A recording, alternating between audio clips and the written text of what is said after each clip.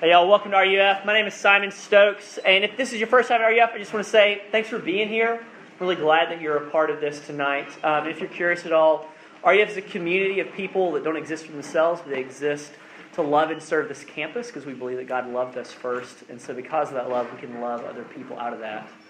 Let me pray for us and get started here. Father, thank you for your word. Thank you for what you've given us in your Son, that we have all of your love, your joy, your welcome, your compassion. Lord, I pray that your word be made real to us tonight, that in him and through him we have all these things.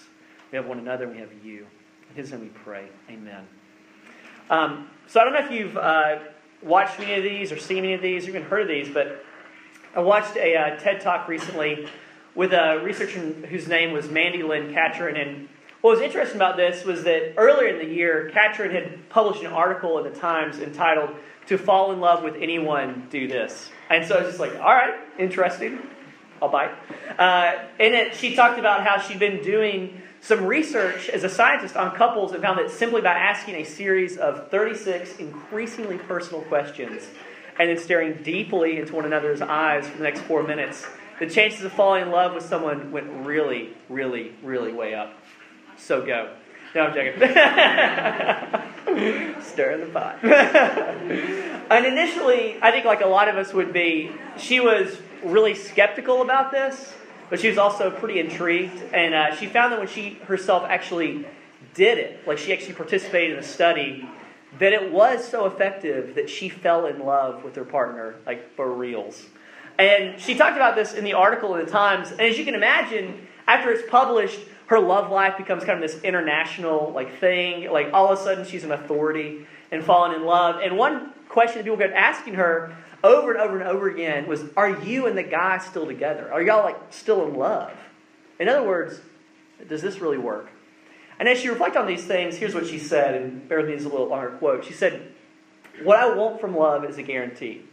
Not just that I'm loved today and I'll continue to be loved tomorrow, but that I'll continue to be loved by the person that I love indefinitely." And maybe it's the possibility of a guarantee that people were really asking about when they want to know if we were still together. Falling in love feels amazing, but it's also terrifying. The moment you admit to loving someone, you admit to having a lot to lose. And then she quoted from an article that said, "Love didn't happen to us. We're in love because we made the choice to be in love." And she reflected on that and she said, "I cringe a little when I look back on that now. Not because it isn't true, but because at the time I really hadn't considered everything contained in that choice. I didn't consider how many times we have to make that choice, how many times we have to make that choice about knowing whether or not he'll always choose me. I want the happy ending, but what I have instead is the chance to make the choice to love someone and the hope that he'll choose to love me back. And that is terrifying. But that's the deal with love." And her TED Talk ended. And as someone, I thought this was interesting because as someone who both studies love as a scientist and who actually experienced it as a human being in her own Frankenstein-esque science experiment, what is she getting at there? What does she understand is the question behind the question for people asking her about her own relationship? I think it's this. It's that falling in love is wonderful. It's beautiful. It's maybe one of the best of human experiences. But it's also one of the most terrifying. Why is that? Because as she says, to admit to love someone is to admit to having a lot to lose. That loving another person is an incredibly vulnerable position. But because we're people made in God's image, the image of a God who is love, we can't help but be drawn to it, can we? And so I would suggest for us tonight that the problem is this. Because we live in a world that's broken, the question that lurks behind a lot of our questions about love, romance, relationships, friendship, is not how do I fall in love, it's how do I keep the love? How do I have a love that stays? And so I want to talk about three things tonight. Three things. And it's this. That our love is necessary, that our love is covenantal, and that our love has to be grounded in God's love. Our love is necessary, it's covenantal, and it's got to be grounded in God's love. So my first point here, our love is necessary.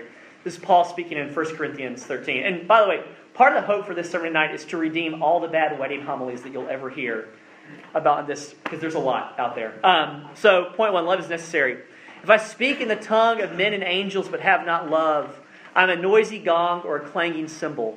And if I have prophetic powers and understand all mysteries and all knowledge, and if I have all faith so as to remove mountains, but have not love, I am nothing. If I give away all I have, and if I deliver up my body to be burned, but have not love, I gain nothing. What's Paul saying there? I think he's saying that we approach life and love with a lot of if-then expectations on people and ourselves. If I can talk well and charm people, if I have power and I'm smart, if I'm sold out for the right causes, then of course I'll be the kind of person that will just have love. After all, I'm successful in everything else. Or if the person that I'm interested in has all of these traits, then of course they're the kind of person that I need to date and marry.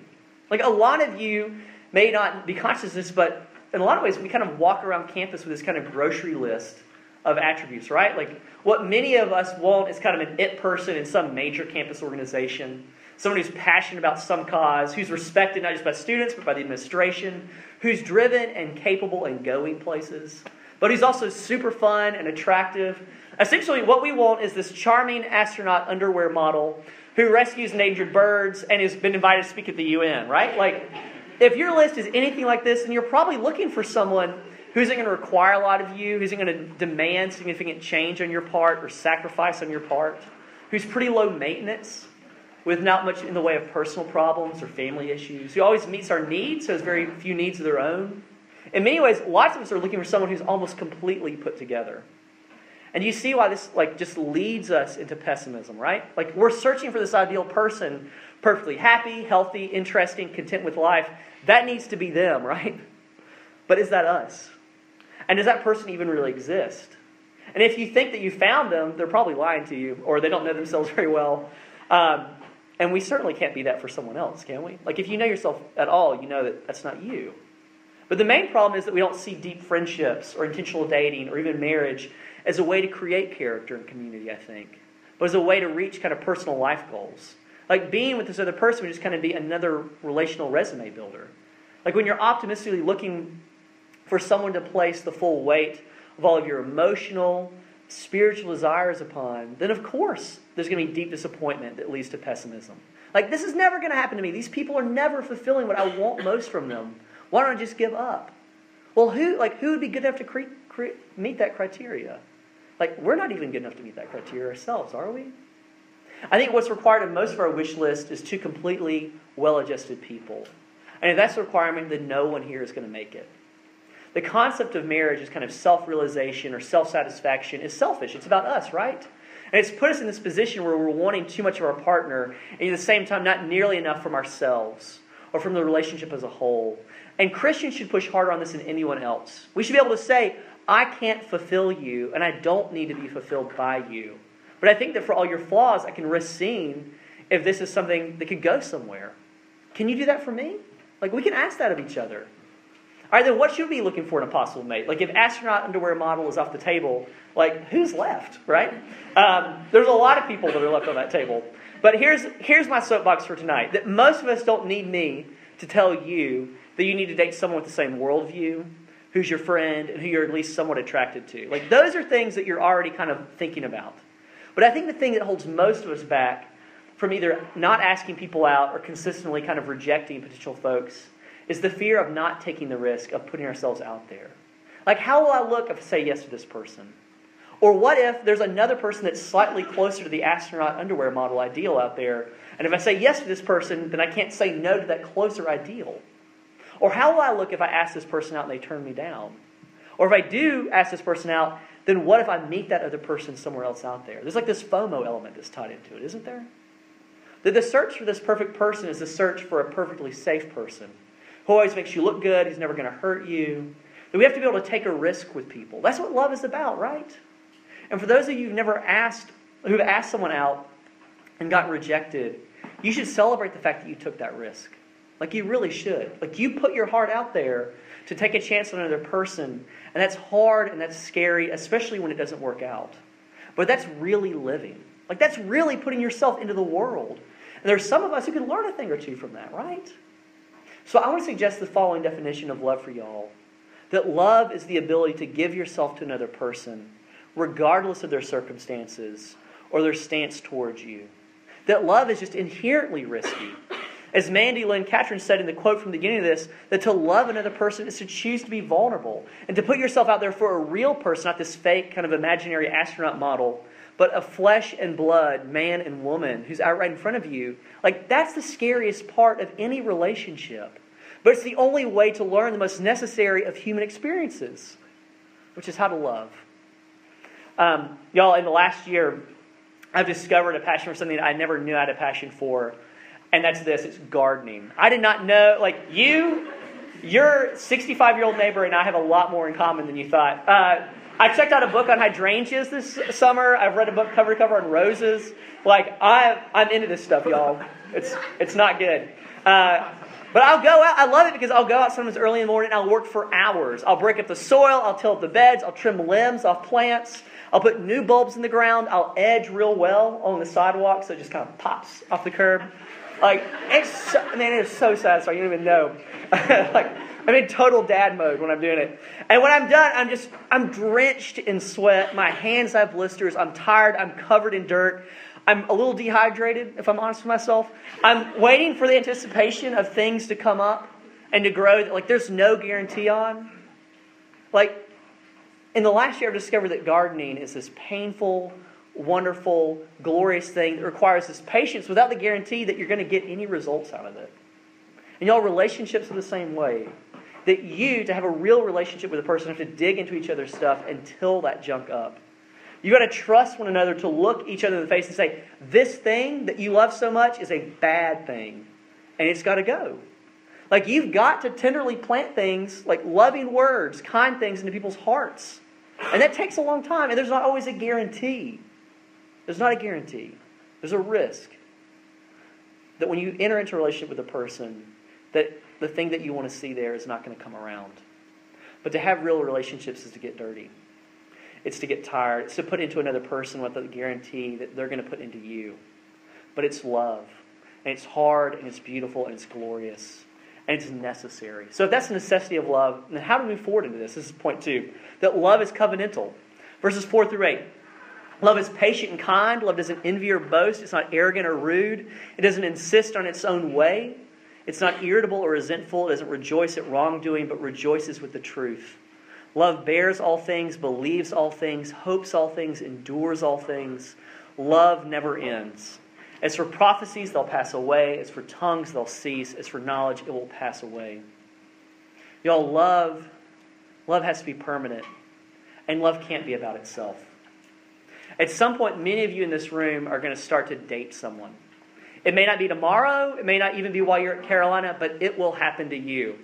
But Simon, what if I'm cursed with the gift of singleness? Shh. We'll talk about that later.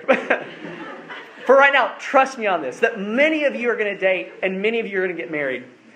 And how that will happen is that either you'll ask someone out or they'll ask you out. You'll go on some dates, you'll hold hands, you and your friends will stay up late dishing about how things are going. I know the words. Dad knows.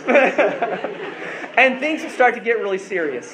You'll start to talk about major life plans together. You'll envision buying a house. You may even get to one of those internet sites where you can combine people's pictures so you can see if you'd have cute babies or not. Weird, but it's out there. And you're going to get engaged, and you're going to try not to resent your in-laws, but probably you will. And there'll be a ceremony and a minister and pictures and a honeymoon. And you'll finally be married. And you'll start to settle into things.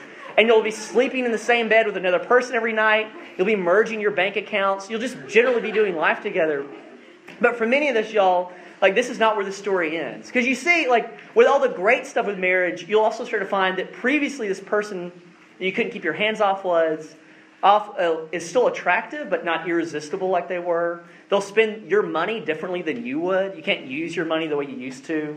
They're going to cross your will, and you're going to cross their will. And you will fight more with this person than you'd ever fought with anyone. And they will get under your skin in ways that no one else can get under there. And this will all happen in the first year or so. For real. And for some of you, this sinking feeling will come into your hearts, which you may or may not give a voice to, but it'll be this. It'll be, did I make a mistake here? Because I don't feel as happy being married to this person as I expected that I would be. And some of you will start to wonder, can I get out of this? And you heard it from me here first. Do not follow that thought. Tell it no. Because to follow that is to miss out on the real love that God has intended for you. You see, a real love relationship is not defined by how you feel towards one another, how attracted you all are to one another, but by what each person is willing to give up for the long-term good of that other person. Y'all, this is not a call for two doormats to get together, but this is a call for gardeners to come and dig in each other's dirt. When the Bible talks about love, it talks about how much you're willing to not how much you're willing to receive from another person, but how much you're willing to give to another person. For some of y'all who are seriously dating, the question that y'all need to ask yourselves is, how much am I willing to lose for the sake of this person? How much freedom are you willing to forsake? How much honor, how much time, how much emotion, how many resources will you invest in this other person? And for that, y'all, the marriage vow is not just helpful, it is necessary. It's the real test of an enduring relationship. Because you realize that when you're saying you love someone, that biblically what you're saying is, I will strive to always be patient towards you. I will believe you when you tell me that I'm being selfish. I will not help you celebrate your secret pet sins, but I will help you root them out. And that is not always fun, but it's necessary. And it's precisely because of this that we can't treat love as this thing that's totally driven by what we feel. For love to be love, it needs a framework of binding obligation to make it fully what it should be. It has to have a covenant relationship where a man and a woman have bound themselves to each other's good, burned the boats, torn down the bridges, and it's them together on the island, no matter what. It's not just intimate despite being legal. It's a relationship that becomes more intimate because it's legal and binding. I mean, think about this when you're dating, and let me say how bad an idea this is, if you're considering living together, that in that sort of relationship, there are no guarantees. You have to daily prove your value by impressing, by enticing. You have to show the chemistry is there, the relationship is fun or fulfilling, or it could be over. There's no guarantees. And you're basically in this consumer relationship that means constant promotion and constant marketing. But the legal bond of marriage means that you're permanently off the market. It creates a space of security where you can open up and reveal your true self. Where you can be this deeply flawed person. Where you can be vulnerable, where you don't have to keep up facades. Where you can really say what's hard about your past. Where you can really say what you think, you feel about this other person, because they're not going anywhere. You can lay down the last layer of defense and just be with that person. Emotionally, spiritually, physically. The blending of love and law and the covenant that we make in marriage fits our deepest instincts too, doesn't it? Because you know that on some level that it's not permanent if it's not real love if it's not permanent. Think about how when you feel like you're in love with someone that you're almost driven to make like vow-like claims. The things that we say we're in kind of the height of passion, and we know that if the other person feels the same way, they want to hear us say those things. Like, I will always love you. I am not going anywhere. We're going to get a tattoo together. No, that's also a bad idea. Unless you get married, in which case, go for it. Real love, though, the Bible says, instinctively desires permanence. And you'll know that you have a serious relationship when you start to give up things for one another. Then instead of asking yourself, what are they giving me? You start to ask, what do I need to give to them? For them to flourish, for them to be healthy, for them to thrive and to be happy. The question we have to ask if we want to be a marriable person is, how do I stay with this person and still love? And only if you commit yourself to love in action, day in, day out, even when feelings change, circumstances change, can you truly be a free individual and not a pawn of your heart, not a pawn of the outside forces that are around us. To maintain love for someone when it's not thrilling, that means that you're really loving another person. So ask yourself, do you love the feelings? Do you love the ego, the rush, the experience that comes as people see you all on campus together holding hands? The buzz that's on social media, these two are together finally. Do you love that? Or do you really love them? And their goofiness and their messiness, their good as well as their bad. The proof of love is whether or not you still have an abiding concern and care for that other person. Even if at great personal cost to you, those things that you love are gone. Till death do us part, in sickness or health, for richer or poor. Those are the vows that you hope to one day make. And only a covenant marriage can provide you with that. So this brings us to our last point. That, all right, all these things have to be grounded in God's love. Verses 9 through 10. For we know in part and we prophesy in part, but when the perfect comes, the partial will pass away. Now, if you don't get this final point, the message of dating, marriage, kind of sexuality is lost. Why is that? Because first you have to be married to the right person, and then you can get married to another sinner. What do I mean by that? I mean that our love for another person has to be grounded in God's love for us. That flipping this is the heart of almost all of our relational struggles. Do you know that because of the gospel, and what it says over you, is that God loves you even when you're sinning? Like, not like the 5 minutes after you sin, you feel guilty and ashamed about it, and you've prayed like whatever repenting prayer that you're going to pray. But God loves you in the moment when you're sinning.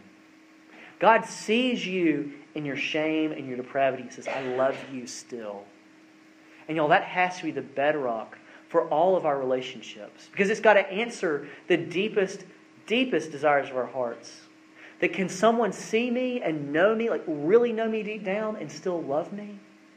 And if God can't say that to you, then no one else can say that to you either. And that's the power of the gospel to help us in our relationships. Think of it this way. You are unable to date God. There is no such thing as a casual relationship with a God who says that the essence of salvation is you and Him binding your destinies together forever. God cannot be a helpful appendage to your life. That doesn't work. He doesn't work that way. But we have to come to Him with 100% of ourselves. That means taking all of you. The good stuff, the bad stuff, the things you would never tell anybody. The good things that you would want to tell everybody. And giving that all over to Him. And saying, just make me holy. Make me one with you.